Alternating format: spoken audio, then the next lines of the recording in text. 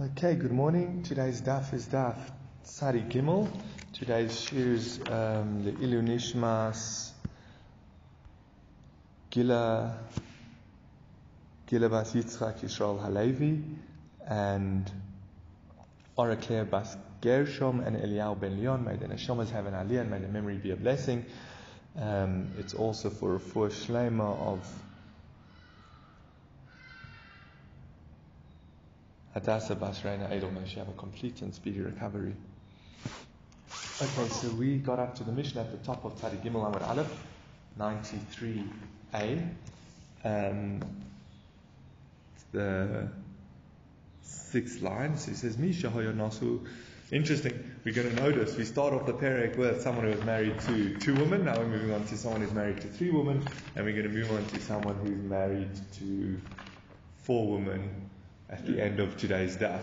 It seems why I'm mentioning that is it seems that the next Mishnah, it's not so relevant how many wives he was married to, but just to keep it, remember they used to focus on on knowing the Mishnayos off by heart and memorizing them. So it's a way to remember it is, the Mishnah of 2 wives, 3 wives, 4 wives as opposed to 2, 3, then it just gets confusing. It says Mishnah, once in a while we do answer questions in a Mishnah.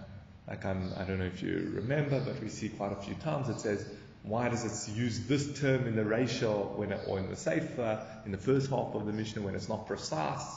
It should use a more precise term. It says, no, it just wants to keep it uniform with the second part of the Mishnah. What different? Why keep it uniform? No, when you have to remember it off by heart, then it's easier to have it either opposites or the case the same, even though it's not, or use the same term, even though just to keep it uniform, even though, so we find that in the Mishnahs a few times that it had that, it was, compiled in that style.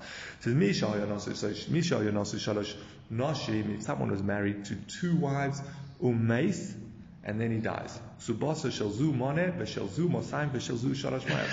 And the ksuba of the one woman is 100, the second woman 200, and the third woman 300. I'm just going to call them first, second, and third wife. Again, the first one's ksuba is the cheapest, 100, then 200, and then 300. Now, just before we go into the mission, we're going to see how does this Tana hold you divide. First point is you have to learn that all of these ksubas have the same date.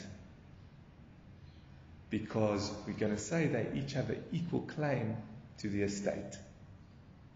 Now, if one ksuba is earlier than the other, well, her shibud, her lien on the land of the estate, came first, so she would get first rights. So that's why we have to be discussing a case where all their liens on the shibud, on the property, on the estate, came at the same time. Quite a busy day, imagine. Yeah. So the Rambam brings the halacha, you can marry multiple women at once. You marry 3 women on the same day. On the same day, yeah. And one. How do you do the same? You have to work it out, whatever suits your family best. What we'll see, interestingly, from the next Mishnah, we'll see, obviously, even if one was an hour before the other or something like that, then that's the ksuba that preceded the other one. So either they forgot it. Each one says, no, I was the one who got married and had the first wedding. No, I was the one who had the first wedding and no one really remembers clearly, something like that. Okay, but Misha, so that's the case. He married 3 women, each with a different ksuba. Now we're going to discuss whether the estate is less than the amount.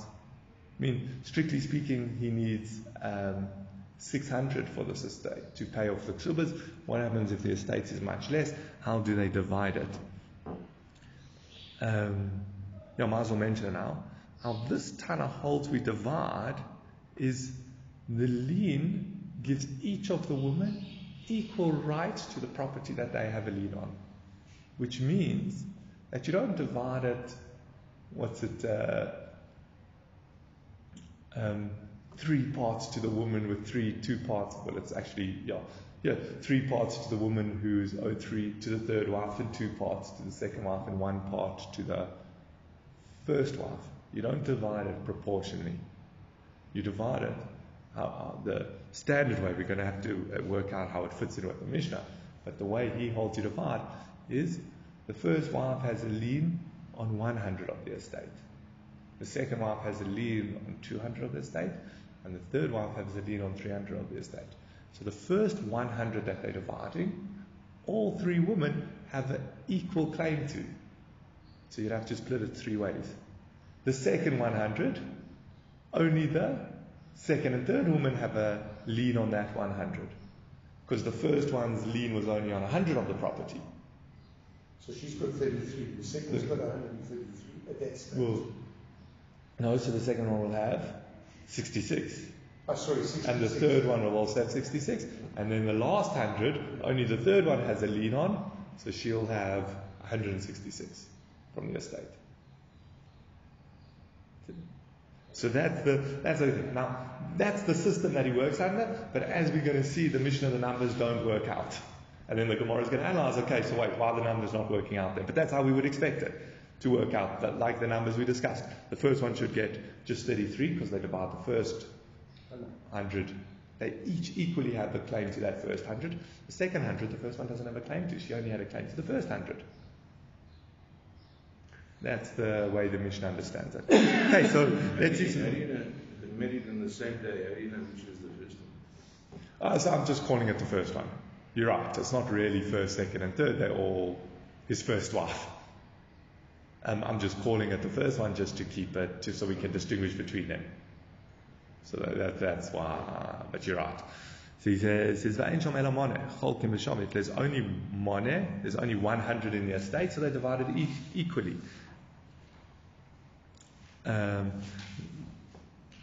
Second scenario says, what happens if there was 200? Now again, how we described it, just to highlight how the Mishnah doesn't make sense, is how should they divide 200? So all three split the first one. Then the second 100, the second two divide. So the first one will have just 33, and then each of the other wives get 83. Because they've got 200. Yeah. Each one's going to get a third of 200? No. They each have a lien on the first 100, an equal lien on the first 100, all three wives. Oh, I see. They each have an equal lien on the first 100. Because again, a woman who's owed 100 only has a lien on 100 of the estate. They each owed more, some 100 and some more. So then they would each get 33% of the first 100. So let's say 33 and a third zuz. And of the second 100, only the second two wives split it. So the first one gets 33%, 33 zuz, and the other two get 83 and a third zuz. So that's how we would expect them to divide it. But it says, if there was 200, the woman who's owed 100, I should highlight Benji. The Mishnah doesn't say first. It just says he married three women. I call the first, second, and third just so we can distinguish between the woman who's owed 100, 200, and 300. You're right. It doesn't say first, second, and third. And that's what it says here. It says, Shalmone, the woman who's owed 100, it doesn't call her the first wife. I called her the first wife. Because you're right. But somebody's getting the short end of the stick. That's Benji's question. Yeah. Why pick Benji and not me, for example? So I'll explain that again, but let's just go through the numbers. It says, the woman who's owed 100 gets 50.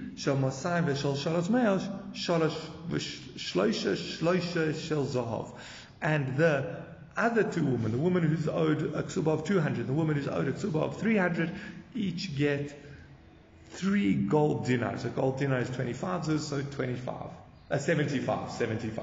So the other two. Now, let's just do the third case. What happens if there's 300 zuz in the estate? Still, it's short 600, another 300 zuz to pay off the full estate. So how are they going to divide it? The one who's owed 100 gets 50. The one who's owed 200 gets 100. And the one who's owed 300 gets 6 gold coins, which is again 6 times 25, 150 zuz. And then it says again a confusing line because it's not the exact same. If 3 people literally put their money in one wallet, they enter a business venture together, and then they make a profit or a loss. They divide. What does it mean? How do they divide? Now, Tosfos point out that it's not the same. What it means by saying it's the same, v'chein, well, before we go on to the v'chein, how do they divide? They divide proportionately to the investment of the capital. The one partner puts in 100 and the other partner puts in 200, and you're going to split the profit 1 and 2, 3 ways, with one getting to double the other. When it says v'chein, it means we're not splitting it equally, we're splitting it proportionately. Okay, now let me just explain how the Mishnah, the svara behind the Mishnah. This is why, shouldn't use the terms first, second, and third, because it is misleading. But the svara is that the amount that a woman is owed for her ksuba, it's very similar to credit, but the amount that the woman is owed for her ksuba is how much she has a lien on the estate. So if there's only 100 in the estate, the woman who's owed 100 and the woman who's owed 200 and the woman who's owed 300 have the equal lien on that 100. Okay, they're not going to split it proportionately. Divide the 100 into 6 and split 3 parts to the one who's owed 3. That's not how you do it. You see what their lien is, and they each have an equal lien, an equal shivud on that 100. When there's 200 in the estate, so all 3 have an equal lien on the first 100, but of the second 100, only the second 2 women have a lien on. So that's why it gets complicated. Now the Gemara raises the complication with the first, with the second case. We said where there was 200, the first one, the one who's owed, not the first one, the one who's owed 100 gets 50, the one who's owed 200 and 300 each get 75. So now the Gemara says, Shomona notelet chamishim, chlisin v'tlisa, v'tilsa hud islay. She shouldn't get 50, she should get 33 and a third. Again, the first 100 should be split equally 3 ways, so each has an equal lien on it. So why does the Mishnah? So Amar Shmuel says, and this is how he's going to explain the Mishnah, where the one who's owed 200 says to the one who's owed 100,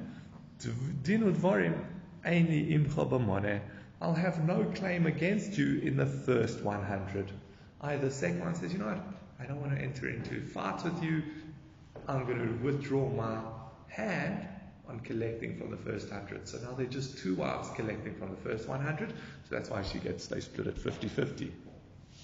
So the Gemara asks, but then the second part of that doesn't work out. It says, so how would you say it works?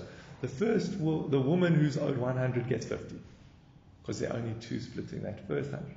The second woman, the woman who's owed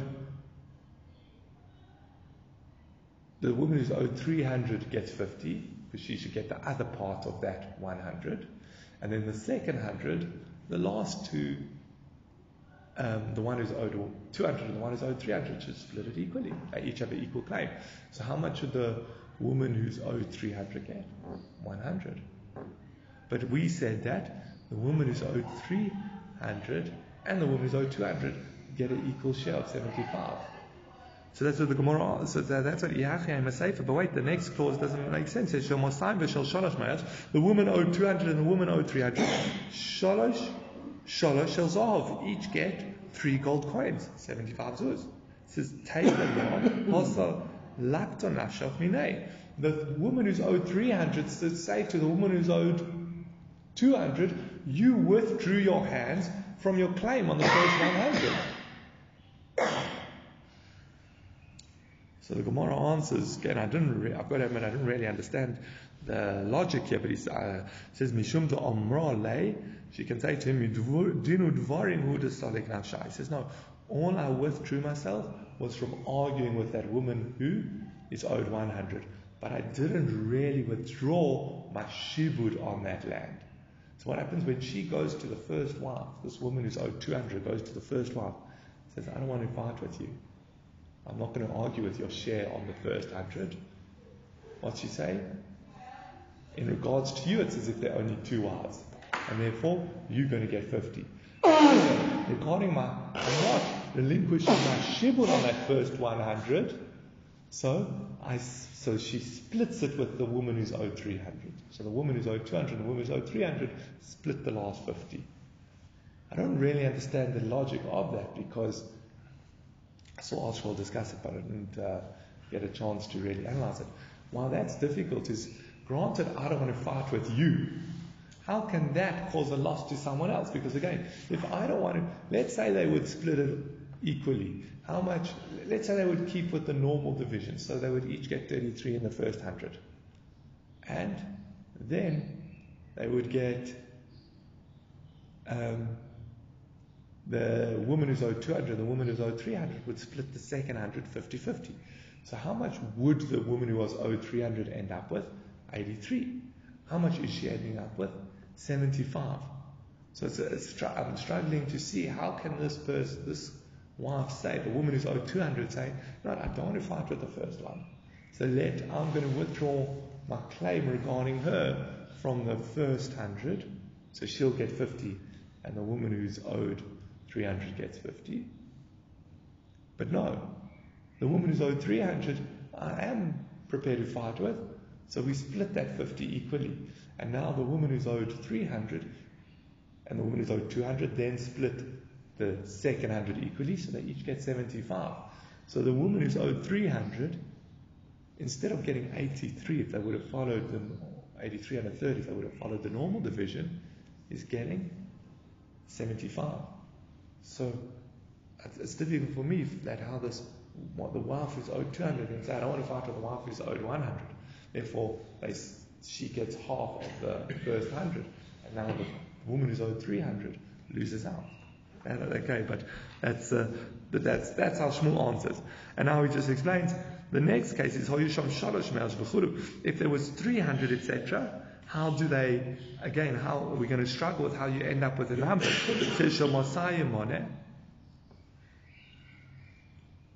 The one who's owed 200 gets 100. Shivim chamisha huda isla. She should only get 75. Again, because you're right, we've established the case. Again, you can't read the Mishnah at face value. So how we established the case, that the second woman, the woman who was owed 200, said to the woman who was owed 100, I'm not getting into a fight with you. So the woman who's owed 100 gets 50 from the first 100, and the other two each get 75. So that's the case. But then the next division shouldn't work like that. How should the next division work? The woman who's owed 200, 300 split the next 100, 50-50. So now they're each on 75. And the woman who's owed 300 should take the last 100 for herself, because she's the only one who has a lien on it. Okay, so she should get 175. But that's what it said. It said, it says the one who's owed 200 gets 100. She should only get 75, as we explained. So Amar Shmuel says, Kesubos Daf, the Baalas Mosayim, or the Baalas Mone, Dinu Dvarim Eini Imochem. He says, no. Shmuel says the case is where the woman who is owed 300 said to the woman who's owed 200 and to the woman who's owed 100,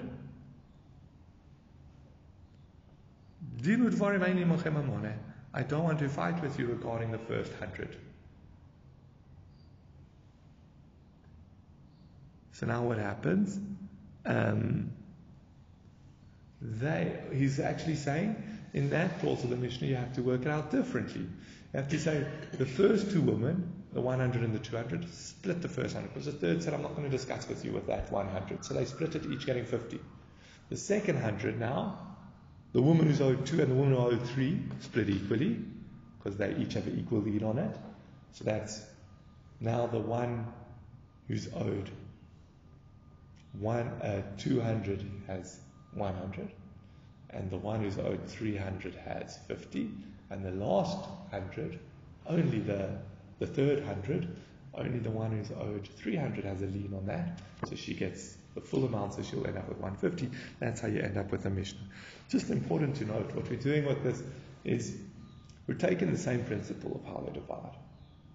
We're just saying the Mishnah doesn't work at face value, and you have to do, I think the word is an ukimta. You have to establish the Mishnah as a very specific case. That's why it's almost bizarre how we're working, because we're saying that the Tana comes along and he says that the first one, how to split the money, and it just doesn't make sense. So Shmuel comes along, I'll tell you what the case is.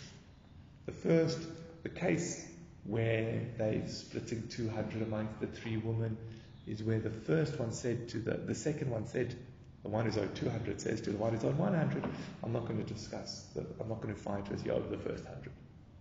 So then we resolve the Mishnah in that way. And then he says, Shmuel says, and what's the case of the second? Of the case where they're dividing 300 money amongst themselves, is where the third one says to the first two, I'm not going to debate, I don't want to get into a fight with you over the first 100, you two split it. So we're establishing these two cases. There's two very different ways that the women are discussing among themselves what they actually fighting for in court. Now, we're going to give another way to resolve the Mishnah. Rabbi Yaakov, in a way, it's a harder way to look at the Mishnah. It's even, by that I mean it's in a way, it's a greater stretch of the imagination to look at the Mishnah like that. But at least then the two cases that are under discussion are more uniform. You'll see what I mean now. It says Rabbi Yaakov Minar Pakod Mishmei de Ravina. Omar Rabbi Yaakov Minar Pakod said in the name of Ravina. Reisha, the first case, where they're splitting the 200 b'shtei tfisus, the safer b'shtei tfisus. It's where they're collecting from the property in two stages. Both where they're collecting, both where, again, cases it's the same Mishnah, where the one woman's owed 100, the other woman's owed 200, and the other woman's owed 300 for Iksuba, and the Reish is where they want to split 200, and the Safe is where they want to split 300, but they both where they're collecting the property in two stages. And now he's going to explain what he means by that. It says, Reisha b'shtei tfisus denov lushim v'chamisha v'chad zimna u'maya v'esrim v'chamisha v'chad zimna. That's where first 75 fell, so they split that. They managed to, I don't know exactly how it's working that it came in two stages, but for whatever reason the state had 75 in one stage, and then it had another 125 in a second stage. I'll explain how you do the calculation shortly. Let's just see contrast with the Seifa, b'shtei tfisus. The Seifa is also at two tfisus.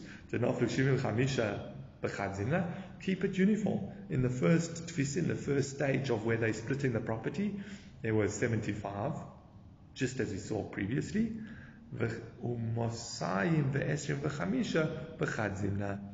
And there were 225 at one time, in the second stage of division.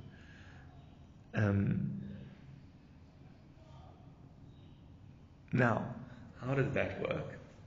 So in the first, so it works as follows. Let's start with the first amount. So we have these three women splitting 200 zuz, but first the estate only has 75 zuz. Maybe not all the debts have been received, waiting for things to be sold off and debts to come in, but they do the first division where it's 75.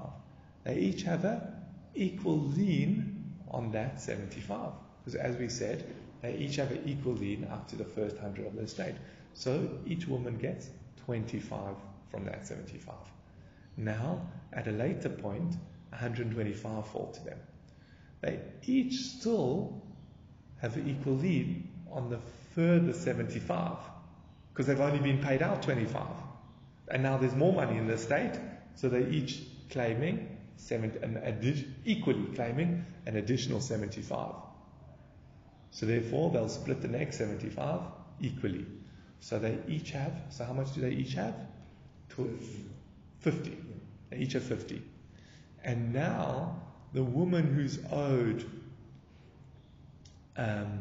100 and the woman who's owed 200 so the one's claiming 125 and the other one's claiming 225, but again on that the one's claiming 100 and the other one's, for her 100 they've already split it, so the one's claiming 100 and the other one's claiming 200, but they each have an equal lien on the last 50 of the estate, Because remember, so therefore, they split it equally. And therefore, so how much do they each end up with? As we said, they each had 50 from the first two parts of the division. And now from this stage, they split it. The last two women, the woman who's owed 200 and the woman who owed 300, split the 50 equally, so they each end up with 75. And that fits in perfectly with the numbers given in the Mishnah. The second, the Sefer. So again, what's the Sefer? Again, we have these three women. One owed 100, one owed 200, one owed 300. They come to divide their estate. At first stage falls 75, and they split that. At a later stage, 225. So let's work that out. So the first stage, they each have an equal claim on the 75, because they each have an equal claim on the first 100. So obviously the 75, they each have an equal claim, so they split that three ways, 25 each.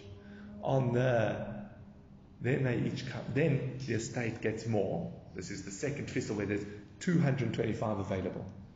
So what's that? They each have an equal claim on the next 75, because they're all 75 short from their first 100, which again, that's all three women have an equal claim up unto 100. That's the important point. So they split the next, and they each only got paid out 75, so they split the next 75 three ways. It's what they each have an equal claim on. So they split the next 75 three ways. All three women end up with 50, and now they're working. The first one is out of the picture, because she's collected what she will get with her lien on 100. Full 50. 50, yeah. So she gets 50 out of her 100 claim. So how much money is left in the estate? 100 and what have we done? 150. So the last two women have another equal claim on the next 100, because they were owed. So they each get another 50, and now there's 50 left. But that's of the second 100. The third woman has the only lien on the last amount, the last 50, so she ends up with 150, and now we've resolved that lines up with the numbers mentioned in the Mishnah. Okay, so again, as you can see, what has we done? He's done what's called an ukimta. Again, he's taken the Mishnah. He said the numbers of the Mishnah don't work. We have to find what's the strange case. So Shmuel's was, from the one aspect, Shmuel's was more straightforward. He just explained. The one woman says, I'm not debating with the one case, but obviously it's where the whole estate is up for division at once. That's more standard. Then in the second case, he's saying, Rabbi Yaakov Minar Pukot is saying that first 75 zuz of the estate fell to be divided, and at a later date, the rest of the estate came to be divided. That's strange. But what's easy about Rabbi Yaakov Nahar Pekod is both cases are where first 75 fell, and then the remainders fell. Shmuel had to change from the first case being where the second woman said to the first woman, I'm not going to fight over the first 100, and the second case is where the third woman said to both of those women, I'm not going to fight over the first 100. So they're each difficult in reading it into the Mishnah, but you have to read something. Rebbe, by writing those wrong numbers in the Mishnah, what's Rebbe doing? He's forcing us to read something into the Mishnah. Okay, now, very interesting. Tanya Zu Mishnah's Rebbe Nosson. This Mishnah lines up with Rebbe Nosson. Okay, what was the underlying spora? The most important point of the Mishnah to remember is, what's the important point? What's the underlying principle behind the Mishnah? Is the woman, you go based on their shibud of the land up until the amount that they can claim.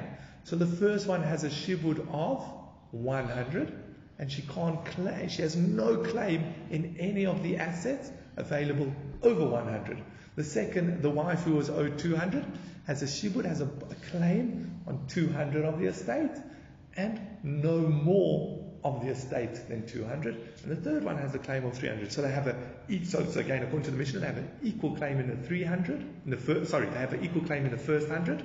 Only the woman owed 200, 300 have a claim in the second 100. And if there's any more of the estate available, only the third one has a claim in that. That's the Mishnah. That's Rebbe Nosson. Rebbe Omer Einani Rod Varsha Rebbe Nosson says, I don't understand Rebbe Nosson. The Elu in regards to this, Elo Cholkos B'Shabbat, they're divided equally. He says, no, how does a lien work?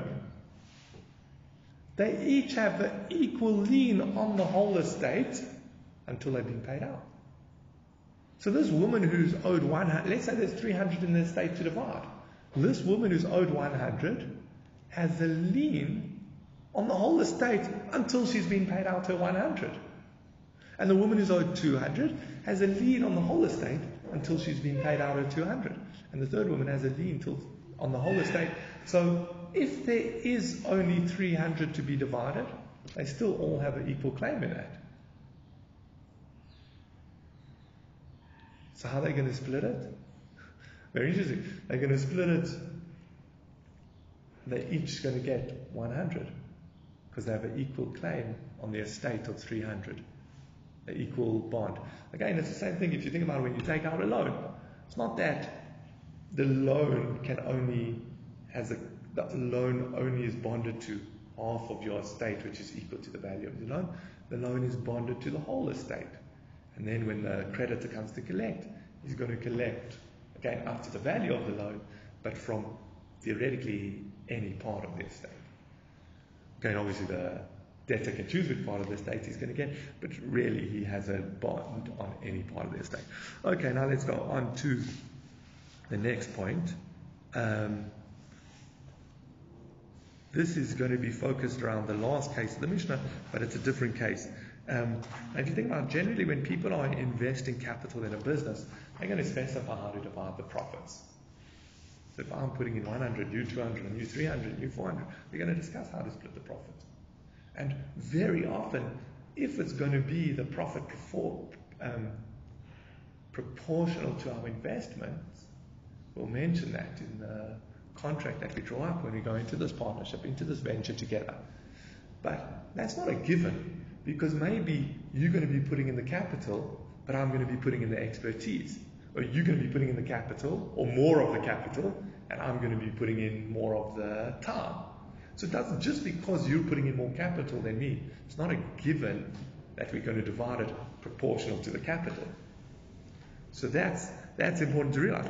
So the next case, what Shmuel's speaking about, is a case where they didn't specify it. So we're going to assume that they want the profits or the loss to be split equally, not proportionately to the money they invested.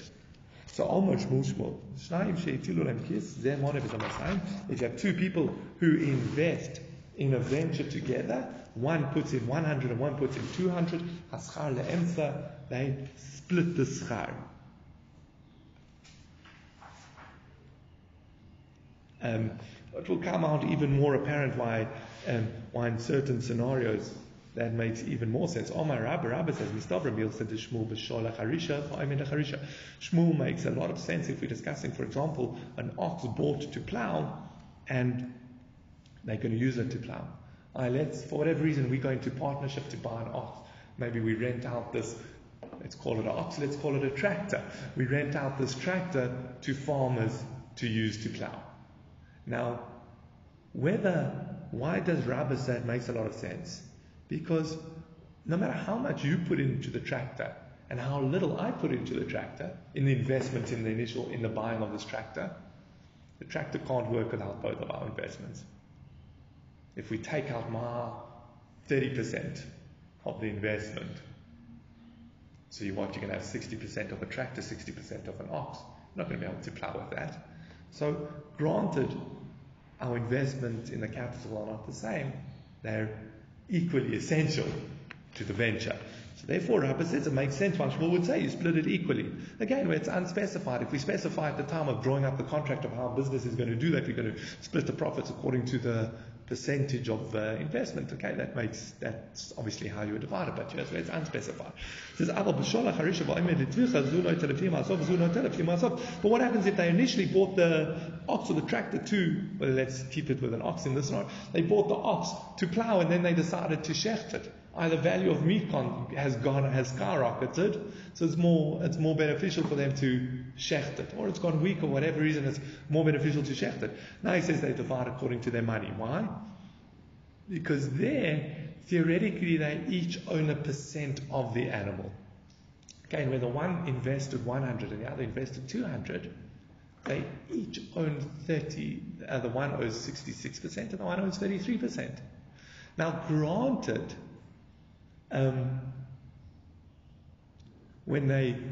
for plowing, they're equally essential to the business. But when they're dividing the actual animal, the one owns more of the animal than the other. So that's how Rabbi learns. Rabbi Hamnuna says no. Even if the shor is for Harisha and then they decide to shecht it, you split it. Okay, his svara is, since they didn't specify at the time and they initially bought it, it doesn't matter what they initially bought it for. Since they don't specify at the time, you assume, again, you would not be able to buy that ox without my investment, even though my investment is minimal or much less. Therefore,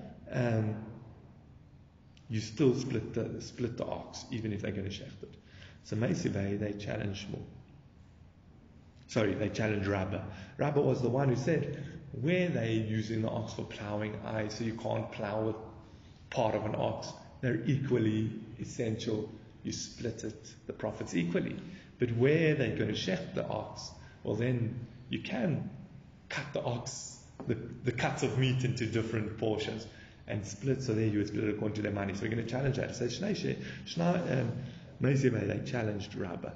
If two put in invested money together, this one put in 100 and this one, or went into a venture together, this one put in 100 and this one put in 200. The money, the profit is split. It says, my love, doesn't it make more sense to say that this is where even where they end up shechting the ox they bought, with yufta the Rabba, and then it's a rejection of Rabba. So one says, Lo, harisha. That's where the ox was bought for plowing and it's used for plowing. That's where they split the profits equally, because as we explained according to Rabba, that's where they're equally essential to the business. It says, Aval sholach. So now the Gemara is going to ask, and it says, Aval sholach harisha mai. So what would you say is the halacha of an ox that is bought to plow, but then ended up shechting? You're going to tell me that this one splits according to his money and this one splits according to his money. Adatani Sefer, but wait, what about look what's taught in the Sefer. Let's read the Sefer and then I'll tell you what the Gemara is trying to bring out. The second says, if this one buys an ox with his money and this one buys an ox with his money, vinis arvu, and then they join in the venture together. This one takes according to his investment and this one takes according to his investment. Let's say we work out that most farms don't need one ox. Most farms need 3. You've bought 2 ox and I've bought 1 ox. So let's go into a business venture and we'll rent out our oxen to other farmers. It says, how do we split the profit in that case? 2 to 1. Because you've put in 2 oxen and I've only put in 1 ox. Now what the Gemara is going to bring out is we're contrasting the Reisha and the Sefer. The Reisha is teaching us a case where they split the profit equally, and the Sefer is a case where they split the profit proportionately. So now, if you learn the Brisa like we want to learn Rabbah, again, having this background that we want to give a case where you split it equally and then proportionately, according to Rav, who was at Rabbi Hamnuna, it makes a lot of sense. The first case is specifically where the ox was bought, where they took money and bought a shared ox. There, they split the profit the same, and even if they're going to shecht the ox and divide the meat up, they still split it equally because they invested together to buy an ox for plowing, where they're equally essential to the business, even though the one's investing more than the other. So therefore, we want to contrast that with a case that you split it proportionately. It has to come onto a new case where they actually each independently owned oxen, and that was their investment into the business. But according to Rabbah, we have a simpler way of contrasting Again, what we're trying to contrast, where they divided equally to where they divided proportionately. Just say, where they bought it to plow and they're using it for plowing, they split equally. But where they bought it to plow and they end up deciding to shaft it, they split proportionately. You can use the exact same core case and teach both scenarios. One where they divide equally and one where they divide proportionately. Why come on to a new case if you're learning like Rabbah? So the Gemara says, actually, so that's what it means. Liflot belisni dididei. Why don't we make the distinction in the same case? Cheers, have a good Shabbos. B'shol lecharisha v'oimed lecharisha. Aval b'shol lecharisha v'oimed litvicha. Ze noitel lefi ma'asov. Just say that. This one coming to where, that's where, just make the distinction in the same case according to Rabbah. That where it's bought for ploughing and they're using it for ploughing, that's where they split equally. But where it's bought for ploughing and they end up deciding to shaft it, that's where they split proportionately. Again, you don't have to come onto a new case where they actually where they invest, where they each owned oxen and that's what they pulled. Why come onto the new case? So when it says, that is actually what it's saying. It says, when is this that they split the money equally? When they bought the ox to plow it and they're using it to plow.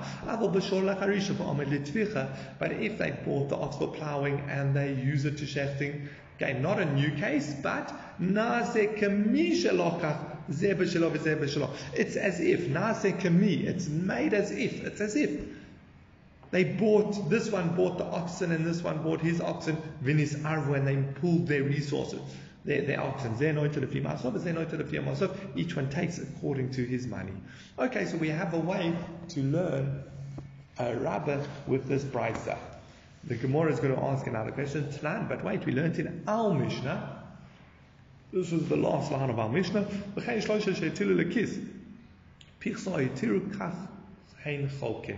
Our Mishnah taught that if you have three people who put money in a wallet, either they invest money in a financial in a venture together, if they lose out or it increases, that's how they divide it. Now my love, it sounds like that's where there's actually a decrease or actually an increase in profits. That's what it sounds like. Where the profits increased or the profits decreased. How did the Mishnah say you divide it? You divide it proportionately. That's what we said as teaching when it says v'chaim. It doesn't mean they divide it equally, they divide it proportionally. Which is a kasha on Shmuel, because Shmuel said in business ventures which it's not specified how you're going to split the profit, how do you divide it? Equally. So that's what. So our Mishnah again, which says they put the money in together, they divide. So one puts in 200 and one puts in 100. They divided the profits proportionately. Seems to contradict. Is a kasha on Shmuel, who said that no, if it's unspecified, you always split it equally. So Amar Rav Nachman, Amar Rabba Bavur, Rav Nachman said in the name of Rabba Bavur. This is answering on behalf of Shmuel. He says law. That's not what it meant. Again, when it said increase or decrease, it wasn't saying when it said pichsu or hoisiru, it wasn't saying if they made a loss or a profit. What it's actually referring to is hoisiru is zuzei chadasi, is where they added on the value means they got new coins. Pichsu astira ditsunisa. And where it says they lost out, it's referring to where the coins became fit for a wound. What are we saying? I'll explain it. It's very cryptic, but luckily we have Rashi and other Perushim that explain it to us. But what he's saying is, no. Let's start with Hosiru. We thought that Hosiru, again, the business venture of our Mishnah was one put in 200, one put in 100, and they ended up with 600. So the one gets his 200 back, the other one gets his 100 back. How do you divide the remaining, the 300 rand profit? So we thought that, according to Shmuel, you should split it equally, but our Mishnah says you split it proportionately. Saying that's not what our Mishnah is talking about. What our Mishnah is talking about is where their turnover, they basically ended up with the exact same amount of money, just with new coins. Now remember, their coins were valued based on their weight. So if you had a silver coin, could be the exact same coin, a silver 1 rand coin, and someone else has a silver 1 rand coin, but your 1 rand coin's more worn and a little bit chipped away. It's in reality worth less. When you go to a regular shop, so you're just going to use it. But when you actually go to a money changer or a banker or something, they're going to tell you, look how much it weighs, it's worth a bit less. So this business, basically what they ended up doing, they each put in, again, the one put in 200, the one put in 100, but they put in old coins. And then they did some business and trading or whatever, and they ended up with, again, 300 worth of new coins. So he says, no, how are they going to split it? They're going to split it along the line proportionately. This one started with 200, so he gets 200 back. This one started with 100, he gets 100 back. That's what our Mishnah is talking about. We're not discussing the profit, which is what Shmuel was discussing. We're not discussing. And so too the other way around. Pichsu is tirtza de tzinisa. The tzunisa is a coin that became invalid. What happens? You have a king. You have a king. And then the new king or someone else conquers that country, whatever happens. What does he do? He invalidates all coins that are minted with the old king's head. So all the coins that this partnership had were now invalid. What's the use of the coin? Only they used to use it as a refuah. They used to put it on sores on their feet because the metal and the print and whatever soothed or eased the pain, or maybe helped with the refuah.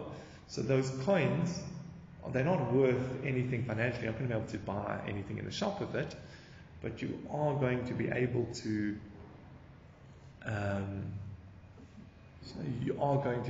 use it. So the one put in 100, the one put in 200.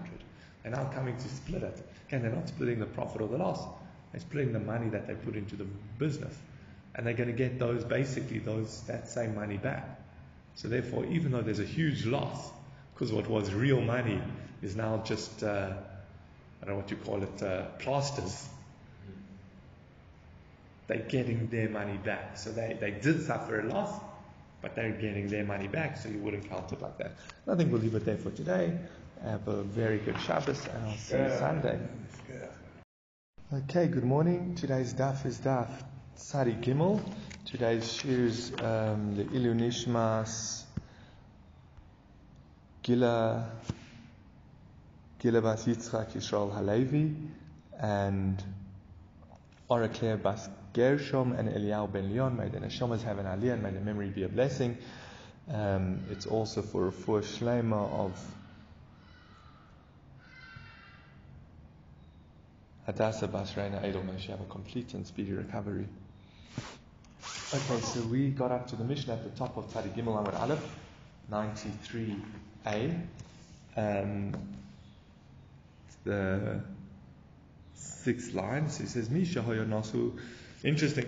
We're going to notice we start off the perek with someone who was married to 2 women. Now we're moving on to someone who's married to 3 women, and we're going to move on to someone who's married to 4 women at the end of today's daf. It seems why I'm mentioning that is it seems that the next Mishnah, it's not so relevant how many wives he was married to, but just to keep it, remember they used to focus on knowing the Mishnayos off by heart and memorizing them. So it's a way to remember it is, the Mishnah of 2 wives, 3 wives, 4 wives as opposed to 2, 3, then it just gets confusing. Says Mishnah, once in a while we do answer questions in a Mishnah. Like I don't know if you remember, but we see quite a few times it says, why does it use this term in the ratio or in the Sefer, in the first half of the Mishnah when it's not precise?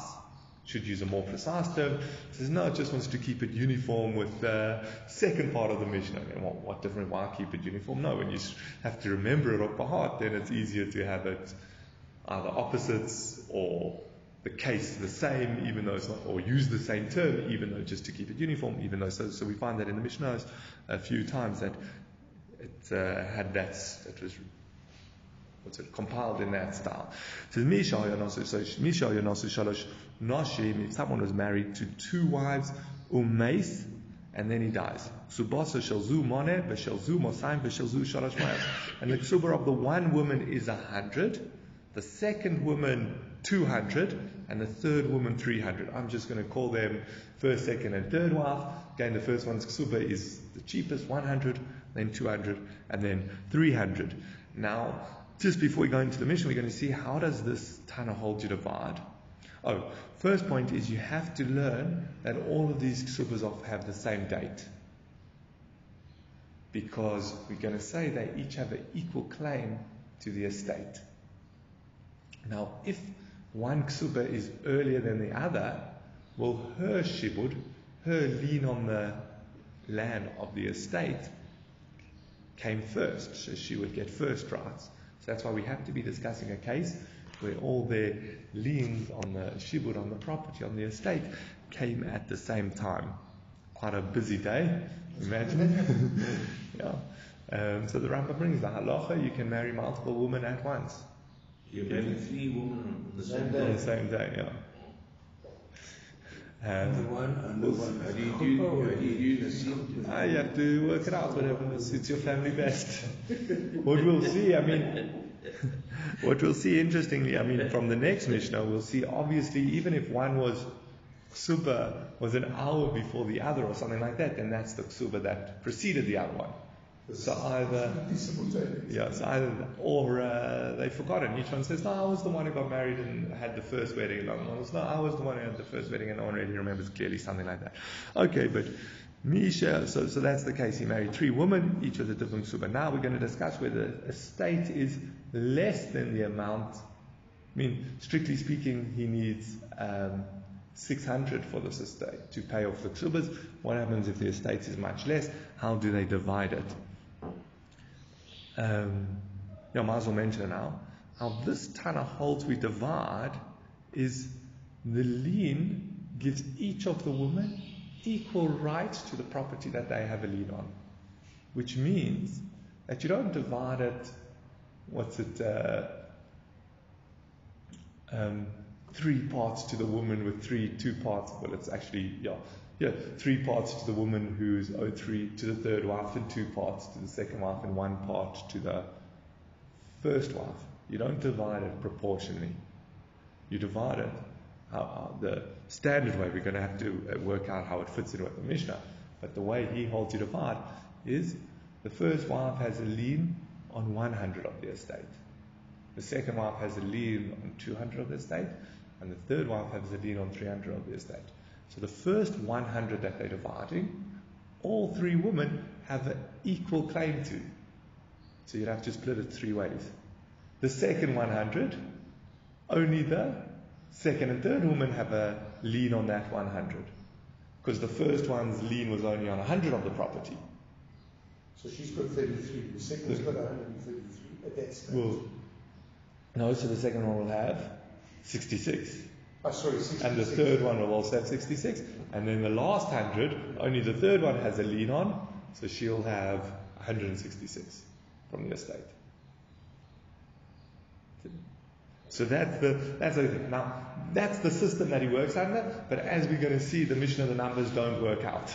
And then the Gemara is going to analyze, okay, so wait, why are the numbers not working out then? But that's how we would expect it to work out, like the numbers we discussed. The first one should get just 33 because they divide the first 100.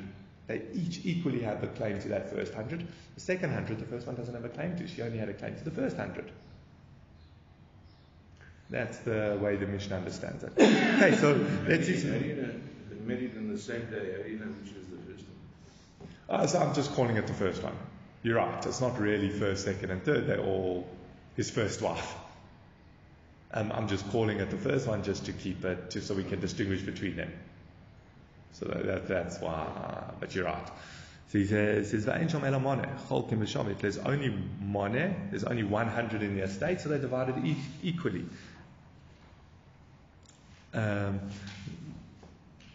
Second scenario says, what happens if there was 200? Now again, how we described it, just to highlight how the Mishnah doesn't make sense, is how should they divide 200? So all 3 split the first one. Then the second 100, the second 2 divide. So the first one will have just 33, and then each of the other wives get 83. Because they've got 200. Yeah. Each one's going to get a third of 200? No. They each have a lien on the first 100, an equal lien on the first 100, all 3 wives. Oh, I see. They each have an equal lien on the first 100. Because again, a woman who's owed 100 only has a lien on 100 of the estate. They each owed more, some 100 and some more. So then they would each get 33% of the first 100. So let's say 33 and a third zuz. And of the second 100, only the second two wives split it. So the first one gets 33%. 33 zuz, and the other two get 83 and a third zuz. So that's how we would expect them to divide it. But it says, if there was 200, the woman who's owed 100, I should highlight Benji. The Mishnah doesn't say first. It just says he married 3 women. I call the first, second, and third just so we can distinguish between the woman who's owed 100, 200, and 300. That's what you're right. It doesn't say first, second, and third. And that's what it says here. It says, Shalmone, the woman who's owed 100, it doesn't call her the first wife. I called her the first wife. Because you're right. But somebody's getting the short end of the stick. That's Benji's question. Yeah. Why pick Benji and not me, for example? So I'll explain that again, but let's just go through the numbers. It says, the woman who's owed 100 gets 50.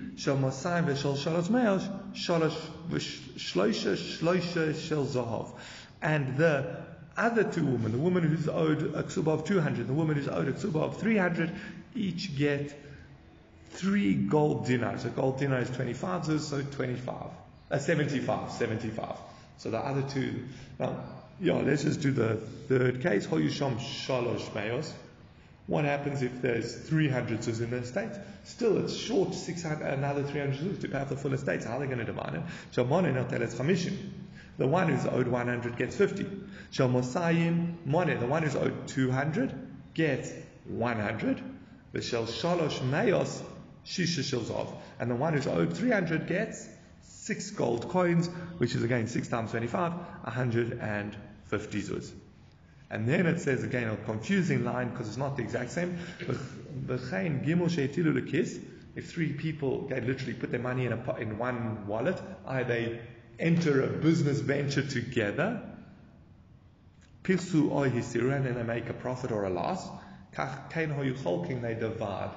What does it mean? How do they divide? Now Tosfos point out that it's not the same. What it means by saying it's the same, before we go on to the v'chein, how do they divide? They divide proportionately to the investment of the capital. The one partner puts in 100 and the other partner puts in 200. They're going to split the profit 1 and 2, 3 ways, with the one getting to double the other. When it says v'chein, it means we're not splitting it equally, we're splitting it proportionately. Okay, now let me just explain how the Mishnah, the svara behind the Mishnah. This is why, shouldn't use the terms first, second, and third because it is misleading. But the svara is that the amount that a woman is owed for her ksuba, it's very similar to credit, but the amount that the woman is owed for her ksuba is how much she has a lien on the estate. So if there's only 100 in the estate, the woman who's owed 100 and the woman who's owed 200 and the woman who's owed 300 have the equal lien on that 100. Okay, they're not going to split it proportionately. Divide the 100 into 6 and split 3 parts to the one who's owed 3. That's not how you do it. You see what their lien is, and they each have an equal lien, an equal shivud on that 100. When there's 200 in the estate, so all 3 have an equal lien on the first 100, but on the second 100, only the second 2 women have a lien on. So that's why it gets complicated. Now the Gemara raises the complication with the second case. We said where there was 200, the first one, the one who's owed it, not the first one, the one who's owed 100 gets 50, the one who's owed 200 and 300 each get 75. So now the Gemara says, Shomona notelet chamishim, chlisin v'tlisa v'tilsa hud islay. She shouldn't get 50, she should get 33 and a third. Again, the first 100 should be split equally 3 ways, so each has an equal lien on it. So what does the Mishnah say? Shmuel says, and this is how he's going to explain the Mishnah, where the one who's owed 200 says to the one who's owed 100, I'll have no claim against you in the first 100. The second one says, you know what, I don't want to enter into fights with you. I'm going to withdraw my hand on collecting from the first 100. So now they're just two wives collecting from the first 100. So that's why they split it 50-50. So the Gemara asks, oh wait, but then the second part of that doesn't work out. It says, so how would you say it works? The woman who's owed 100 gets 50. Because there are only two splitting that first 100.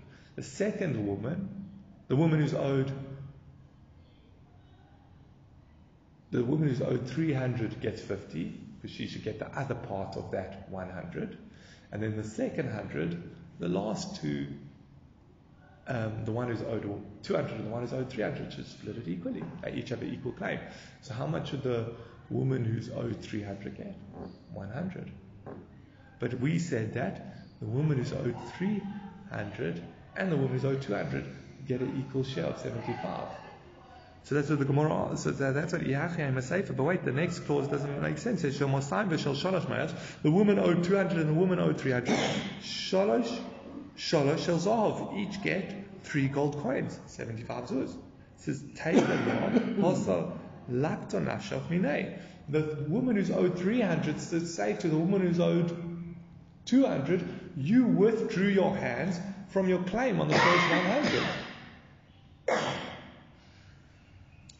So the Gemara answers, again, I've got to admit, I didn't really understand the logic here, but he says, Mishum to Amra lay, she can say to him, he says, no, all I withdrew myself was from arguing with that woman who is owed 100, but I didn't really withdraw my shibud on that land. So what happens when she goes to the first wife, this woman who's owed 200 goes to the first wife, says, I don't want to fight with you. I'm not going to argue with your share on the first 100. What's she say? In regards to you, it's as if there are only 2 wives. And therefore, you're going to get 50.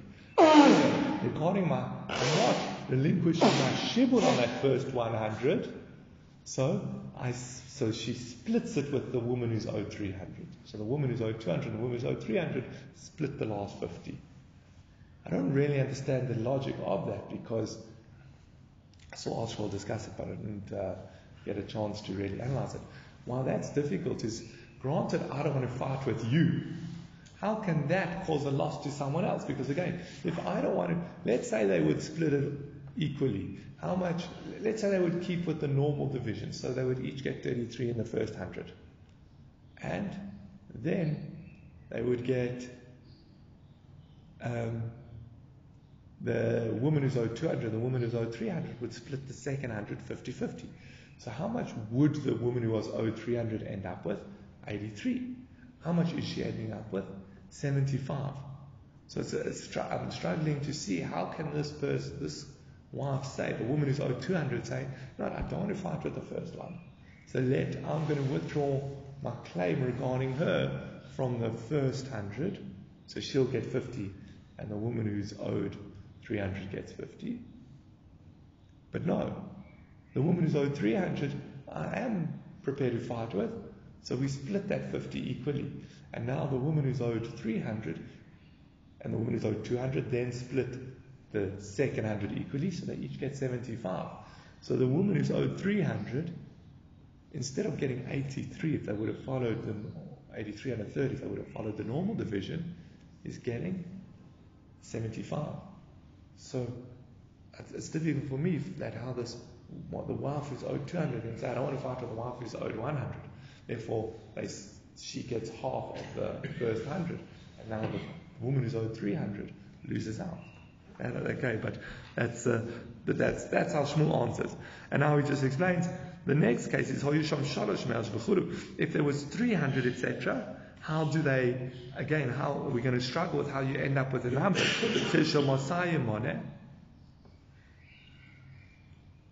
The one who's owed 200 gets 100. Shivim chamisha huda isla. She should only get 75. Again, because you're right, we've established the case. Again, you can't read the Mishnah at face value. So how we establish the case? That the second woman, the woman who was owed 200, said to the woman who was owed 100, I'm not getting into a fight with you. So the woman who's owed 100 gets 50 from the first 100, and the other two each get 75. So that's the case. But then the next division shouldn't work like that. How should the next division work? The woman who's owed 200, 300 split the next 100, 50-50. So now they're each on 75.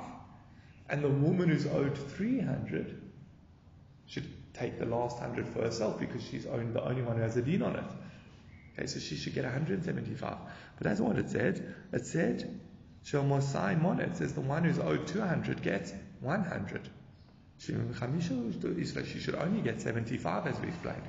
So Amar Shmuel says, Kesubos Baalas Shalosh Me'as, the Baalas Mosayim, or the Baalas Mone, Dinu Dvarim Eini Imochem. He says, no. Shmuel says the case is where the woman who is owed 300 said to the woman who's owed 200 and to the woman who's owed 100,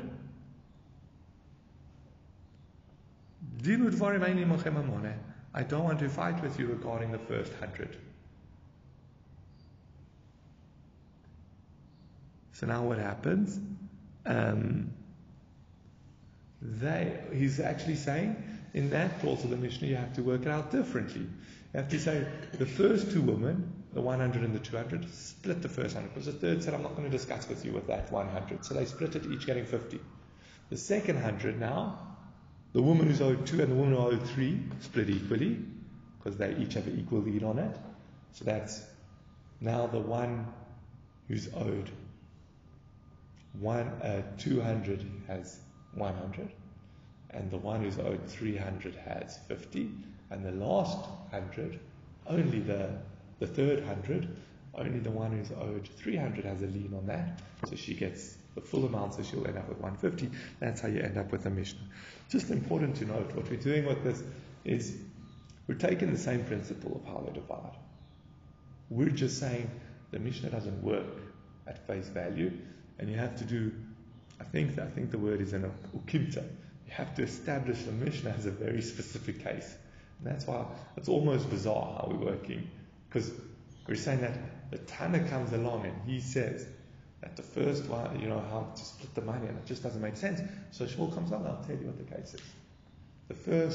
The case where they're splitting 200 amongst the 3 women is where the first one said to the second one said, the one who's owed 200 says to the one who's owed 100, I'm not going to fight with you over the first 100.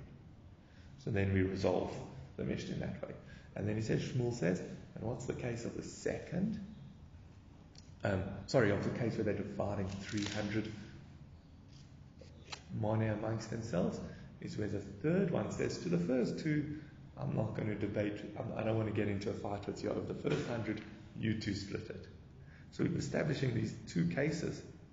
There's 2 very different ways that the women are discussing among themselves what they actually fighting for in court. Now, we're going to give another way to resolve the Mishnah. Rabbi Yaakov, in a way, it's a harder way to look at the Mishnah. It's even, by that I mean it's in a way, it's a greater stretch of the imagination to look at the Mishnah like that. But at least then the 2 cases that are under discussion are more uniform. You'll see what I mean now. It says Rabbi Yaakov min har pakod mishmei de Ravina. Omar Rabbi Yaakov min har pakod said in the name of Ravina. Reisha, the first case, where they're splitting the 200 b'shtei tfisus, the safer b'shtei tfisus. It's where they're collecting from the property in 2 stages. Both where they're collecting, both where, again, cases it's the same Mishnah, where the one woman's owed 100, the other woman's owed 200, the other woman's owed 300 for Iksuba, and the Reish is where they want to split 200, and the Seif is where they want to split 300, but they both where they're collecting the property in 2 stages. And now he's going to explain what he means by that. It says, Reisha b'shtei tfisus denov lushim v'chamisha v'chad zimna u'maya v'esrim v'chamisha v'chad zimna. It's where first 75 fell, so they split that.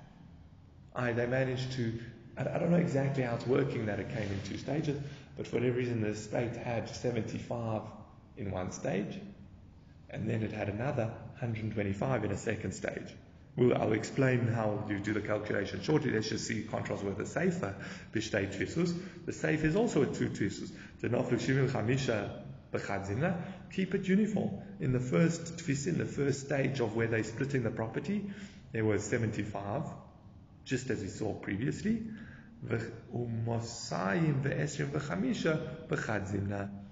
And there were 225 at one time, in the second stage of division.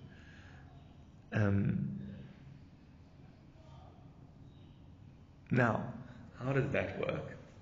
So in the first, so it works as follows. Let's start with the first amount. So we have these 3 women splitting 200 zuz, but first the estate only has 75 zuz. Maybe not all the debts have been received, waiting for things to be sold off and debts to come in, but they do the first division where it's 75. They each have an equal lien on that 75, because as we said, they each have an equal lien up to the first 100 of the estate. So each woman gets 25 from that 75. Now, at a later point, 125 fall to them. They each still have an equal lien on the further 75, because they've only been paid out 25. And now there's more money in the estate, so they're each claiming equally claiming an additional 75. So therefore, they'll split the next 75 equally. So they each have, so how much do they each have? 50. They each have 50. And now, the woman who's owed 100 and the woman who's owed 200 so the one's claiming 125 and the other one's claiming 225. But again, on that the one's claiming 100 and the other one's, for her 100 they've already split it. So the one's claiming 100 and the other one's claiming 200, but they each have an equal lien on the last 50 of the estate. Because remember, so therefore they split it equally. And therefore, so how much do they each end up with? As we said, they each had 50 from the first 2 parts of the division, and now from this stage they split it. The last 2 women, the woman who's owed 200 and the woman who owed 300, split the 50 equally, so they each end up with 75. And that fits in perfectly with the numbers given in the Mishnah. The second, the Seifa. So again, what's the Seifa? Again, we have these 3 women. One owed 100, one owed 200, one owed 300. They come to divide the estate. At first stage falls 75, and they split that. At a later stage, 225. So let's work that out. So the first stage, they each have an equal claim on the 75, because they each have an equal claim on the first 100. So obviously the 75, they each have an equal claim, so they split that 3 ways, 25 each. Then the estate gets more. This is the second twistle where there's 225 available. So what's that? They each have an equal claim on the next 75, because they're all 75 short from their first 100, which again, that's all 3 women have an equal claim up unto 100. That's the important point. So they split the next, and they each only got paid out 75, so they split the next 75 3 ways. It's what they each have an equal claim on. So they split the next 75 3 ways. All 3 women end up with 50, and now they're working. The first one is out of the picture, because she's collected what she will get with her lien on 100. Full 50. 50, yeah. So she gets 50 out of her 100 claim. So how much money is left in the estate? 100 and what have we done? 150. So the last 2 women have another equal claim on the next 100, because they were owed. So they each get another 50, and now there's 50 left. But that's of the second 100. The third woman has the only lien on the last amount, the last 50, so she ends up with 150. And now we've result that lines up with the numbers mentioned in the Mishnah. Okay, so again, as you can see, what has we done? He's done what's called an ukimta. Again, he's taken the Mishnah. He said the numbers of the Mishnah don't work. We have to find what's the strange case. So Shmuel's was, from the one aspect, Shmuel's was more straightforward. He just explained. The one woman says, I'm not debating with the one case, but obviously it's where the whole estate is up for division at once. That's more standard. Then in the second case, he's saying, Rabbi Yaakov Minar Pukot is saying that first 75 zuz of the estate fell to be divided, and at a later date, the rest of the estate came to be divided. That's strange. But what's easy about Rabbi Yaakov Nahar Pukod is both cases are where first 75 fell, and then the remainders fell. Shmuel had to change from the first case being where the second woman said to the first woman, I'm not going to fight over the first 100, and the second case is where the third woman said to both of those women, I'm not going to fight over the first 100. So they're each difficult in reading it into the Mishnah, but you have to read something. Rebbe, by writing those wrong numbers in the Mishnah, what's Rebbe doing? He's forcing us to read something into the Mishnah. Okay, now, very interesting. Tanya Zu Mishnah Rebbe Nosson. This Mishnah lines up with Rebbe Nosson. Okay, what was the underlying story? The most important point of the Mishnah to remember is, what's the important point? What's the underlying principle behind the Mishnah? Is the woman, you go based on their shibud of the land up until the amount that they can claim.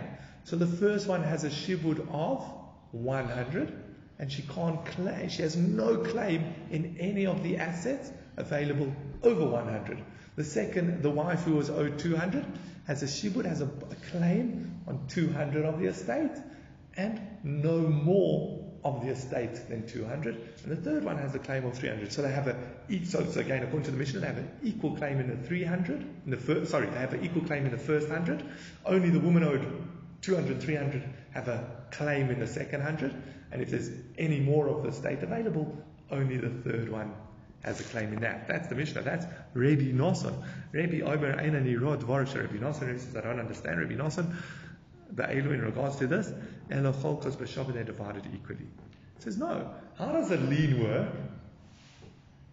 They each have an equal lien on the whole estate until they've been paid out. So this woman who's owed 100, let's say there's 300 in the estate to divide. This woman who's owed 100 has a lien on the whole estate until she's been paid out her 100. And the woman who's owed 200 has a lien on the whole estate until she's been paid out her 200. And the third woman has a lien on the whole estate. So if there is only 300 to be divided, they still all have an equal claim in that. So how are they going to split it? Very interesting. They're going to split it. They're each going to get 100 because they have an equal claim on the estate of 300. An equal bond. Again, it's the same thing if you think about it when you take out a loan. It's not that the loan the loan only is bonded to half of your estate, which is equal to the value of the loan. The loan is bonded to the whole estate. And then when the creditor comes to collect, he's going to collect, again, up to the value of the loan, but from theoretically any part of the estate.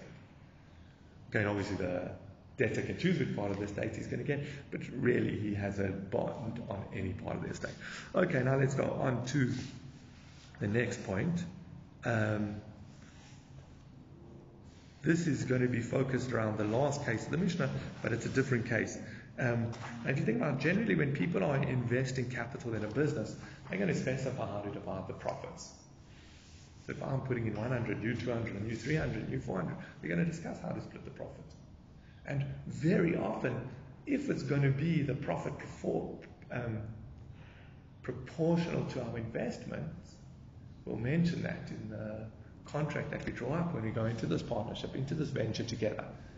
But that's not a given, because maybe you're going to be putting in the capital, but I'm going to be putting in the expertise.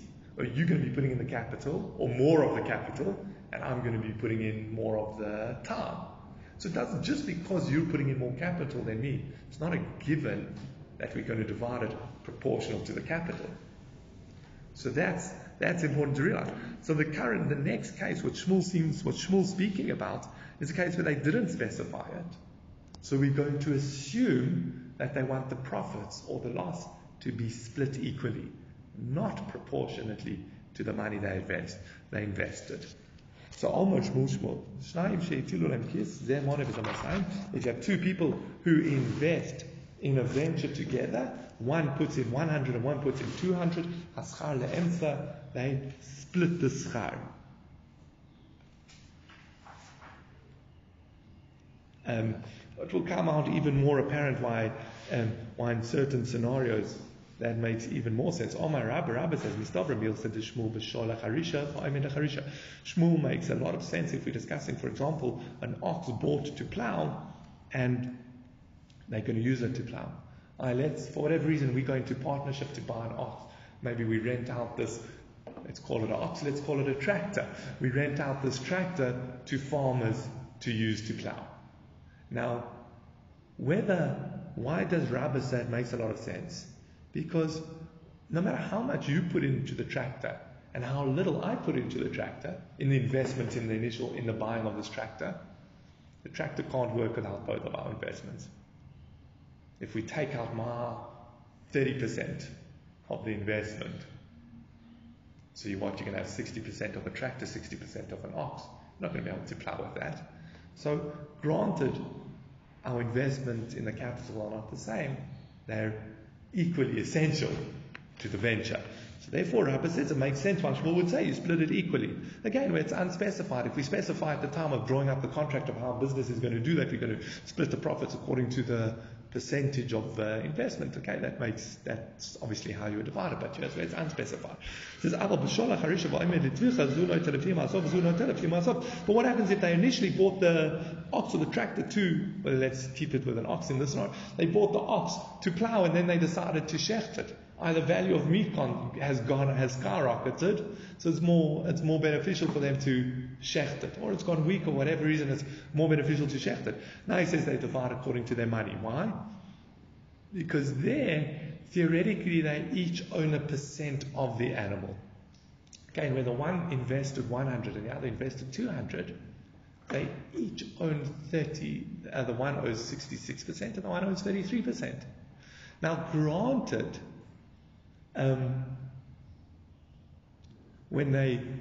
for ploughing, they're equally essential to the business. But when they're dividing the actual animal, the one owns more of the animal than the other. So that's how Rabbi learns. Rabbi Hamnuna says, no, even if the shor is for Harisha and then they decide to shecht it, you split it.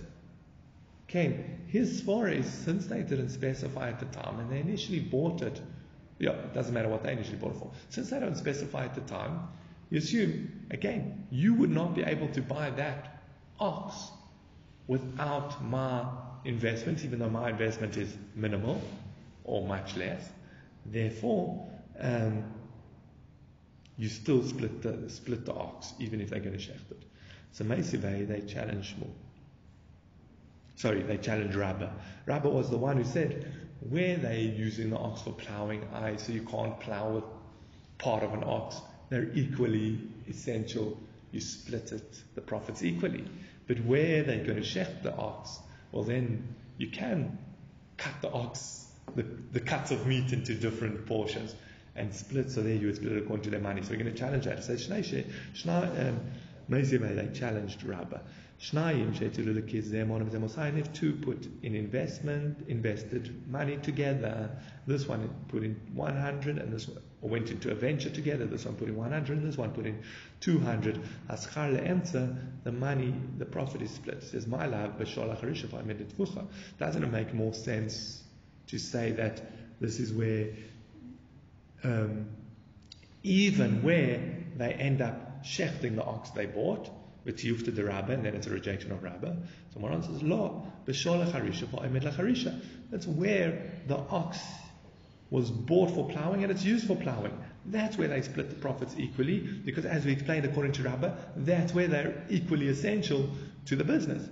It says, Aval Sholach Harisha. So now the Gemara is going to ask, and it says, Aval Sholach Harisha va'omer l'tvicha mai. So what would you say is the halacha of an ox that is bought to plow, but then ended up shechting? You're going to tell me that this one splits according to his money and this one splits according to his money. Adatani Sefer, but wait, what about look what's taught in the Sefer. Let's read the Sefer and then I'll tell you what the Gemara is trying to bring out. The second says, Lokav zeh b'shelo v'zeh b'shelo. If this one buys an ox with his money and this one buys an ox with his money, vinis arvu, and then they join in the venture together. This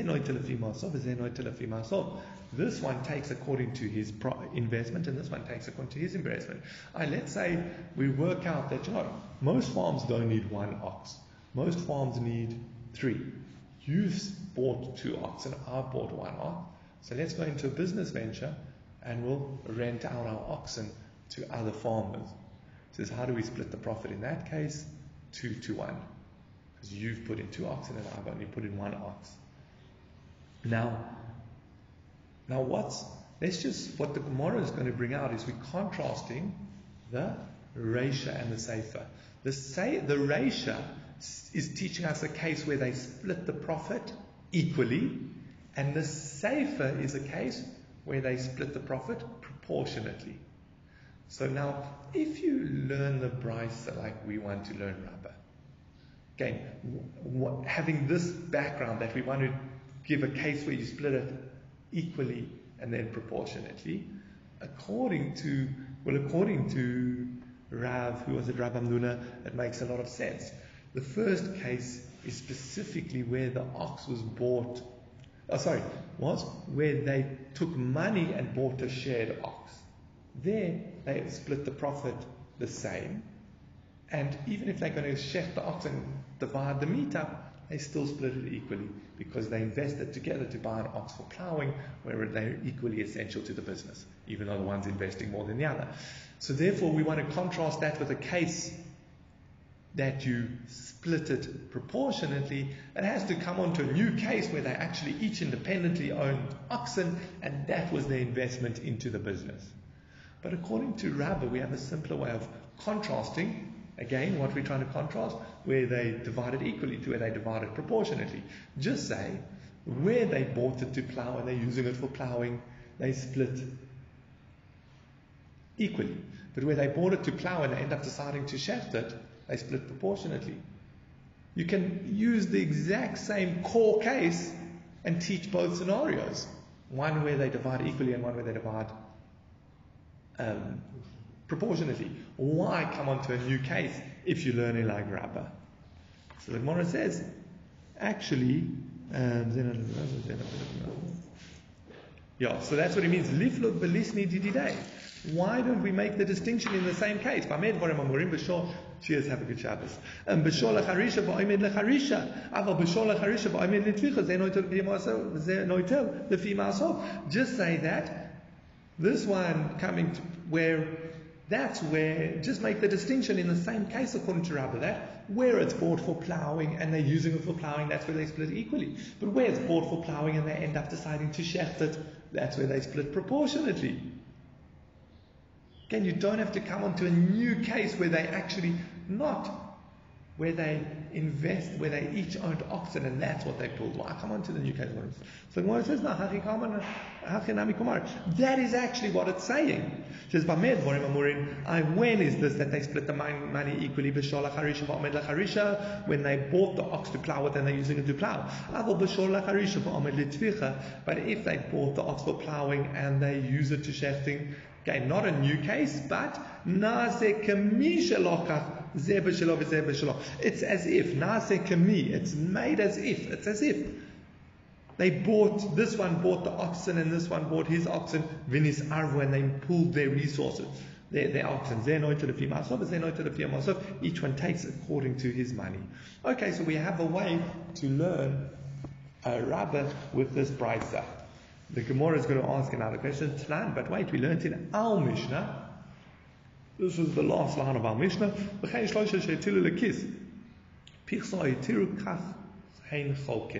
Our Mishnah taught that if you have three people who put money in a wallet, either invest money in a financial in a venture together, if they lose out or it increases, that's how they divide it. Now my love, pirsu mamish, hosiru mamish. It sounds like that's where there's actually a decrease or actually an increase in profits. That's what it sounds like. Where the profits increased or the profits decreased. How did the Mishnah say you divide it? You divide it proportionately. That's what we said as teaching when it says v'chaim. It doesn't mean they divide it equally, they divide it proportionally. Which is a kasha on Shmuel, because Shmuel said, in business ventures which it's not specified how you're going to split the profit, how do you divide it? Equally. So that's what, so our Mishnah again, which says they put the money in together, they divide, so one puts in 200 and one puts in 100, they divided the profits proportionately, seems to contradict, is a kasha on Shmuel, who said that no, if it's unspecified, you always split it equally. So Omar Rav Nachman, Omar Rabbi Bavur, Rav Nachman said in the name of Rabbi Bavur, this is answering on behalf of Shmuel, he says, law. That's not what it meant. Again, when it said increase or decrease, it wasn't saying when it said pirsu or hoisiru, it wasn't saying if they made a loss or a profit. What it's actually referring to is hoisiru is zuzei chadasi, is where they added on the value means they got new coins. Pirsu astira detsunisa, and where it says they lost out, it's referring to where the coins became fit for a wound. What are we saying? I'll explain it. It's very cryptic, but luckily we have Rashi and other Perushim that explain it to us. But what he's saying is, no. Let's start with Hosiru. We thought that Hosiru, again, the business venture of our Mishnah was one put in 200, one put in 100, and they ended up with 600. So the one gets his 200 back, the other one gets his 100 back. How do you divide the remaining, the 300 rand profit? So we thought that, according to Shmuel, you should split it equally, but our Mishnah says you split it proportionately. Saying that's not what our Mishnah is talking about. What our Mishnah is talking about is where their turnover, they basically ended up with the exact same amount of money, just with new coins. Now remember, their coins were valued based on their weight. So if you had a silver coin, it could be the exact same coin, a silver 1 rand coin, and someone else has a silver 1 rand coin, but your 1 rand coin is more worn and a little bit chipped away. It's in reality worth less. When you go to a regular shop, so you're just going to use it. But when you actually go to a money changer or a banker or something, they're going to tell you, look how much it weighs, it's worth a bit less. So this business, basically what they ended up doing, they each put in, again, the one put in 200, the one put in 100, but they put in old coins. And then they did some business and trading or whatever, and they ended up with, again, 300 worth of new coins. So he says, no, how are they going to split it? They're going to split it along the line proportionately. This one started with 200, so he gets 200 back. This one started with 100, he gets 100 back. That's what our Mishnah is talking about. We're not discussing the profit, which is what Shmuel was discussing. We're not discussing. And so too with the other way around. Pirsu is tirta detzinisa. Detzinisa is a coin that became invalid. What happens? You have a king. You have a king. And then the new king or someone else conquers that country, whatever happens. What does he do? He invalidates all coins that are minted with the old king's head. So all the coins that this partnership had were now invalid. What's the use of the coin? Only as for, they used to use it as a refuah. They used to put it on soles on their feet because the metal and the print and whatever soothed or eased the pain, or maybe helped with the refuah. So those coins, they're not worth anything financially. You're not going to be able to buy anything in the shop with it, but you are going to be able to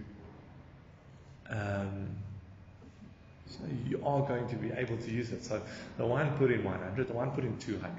They're now coming to split it. Again, they're not splitting the profit or the loss. They're splitting the money that they put into the business. And they're going to get that same money back. So therefore, even though there's a huge loss, because what was real money is now just, I don't know what you call it, plasters. they're getting their money back. So they did suffer a loss, but they're getting their money back, so you wouldn't count it like that. I think we'll leave it there for today. Have a very good Shabbos, and I'll see you Sunday.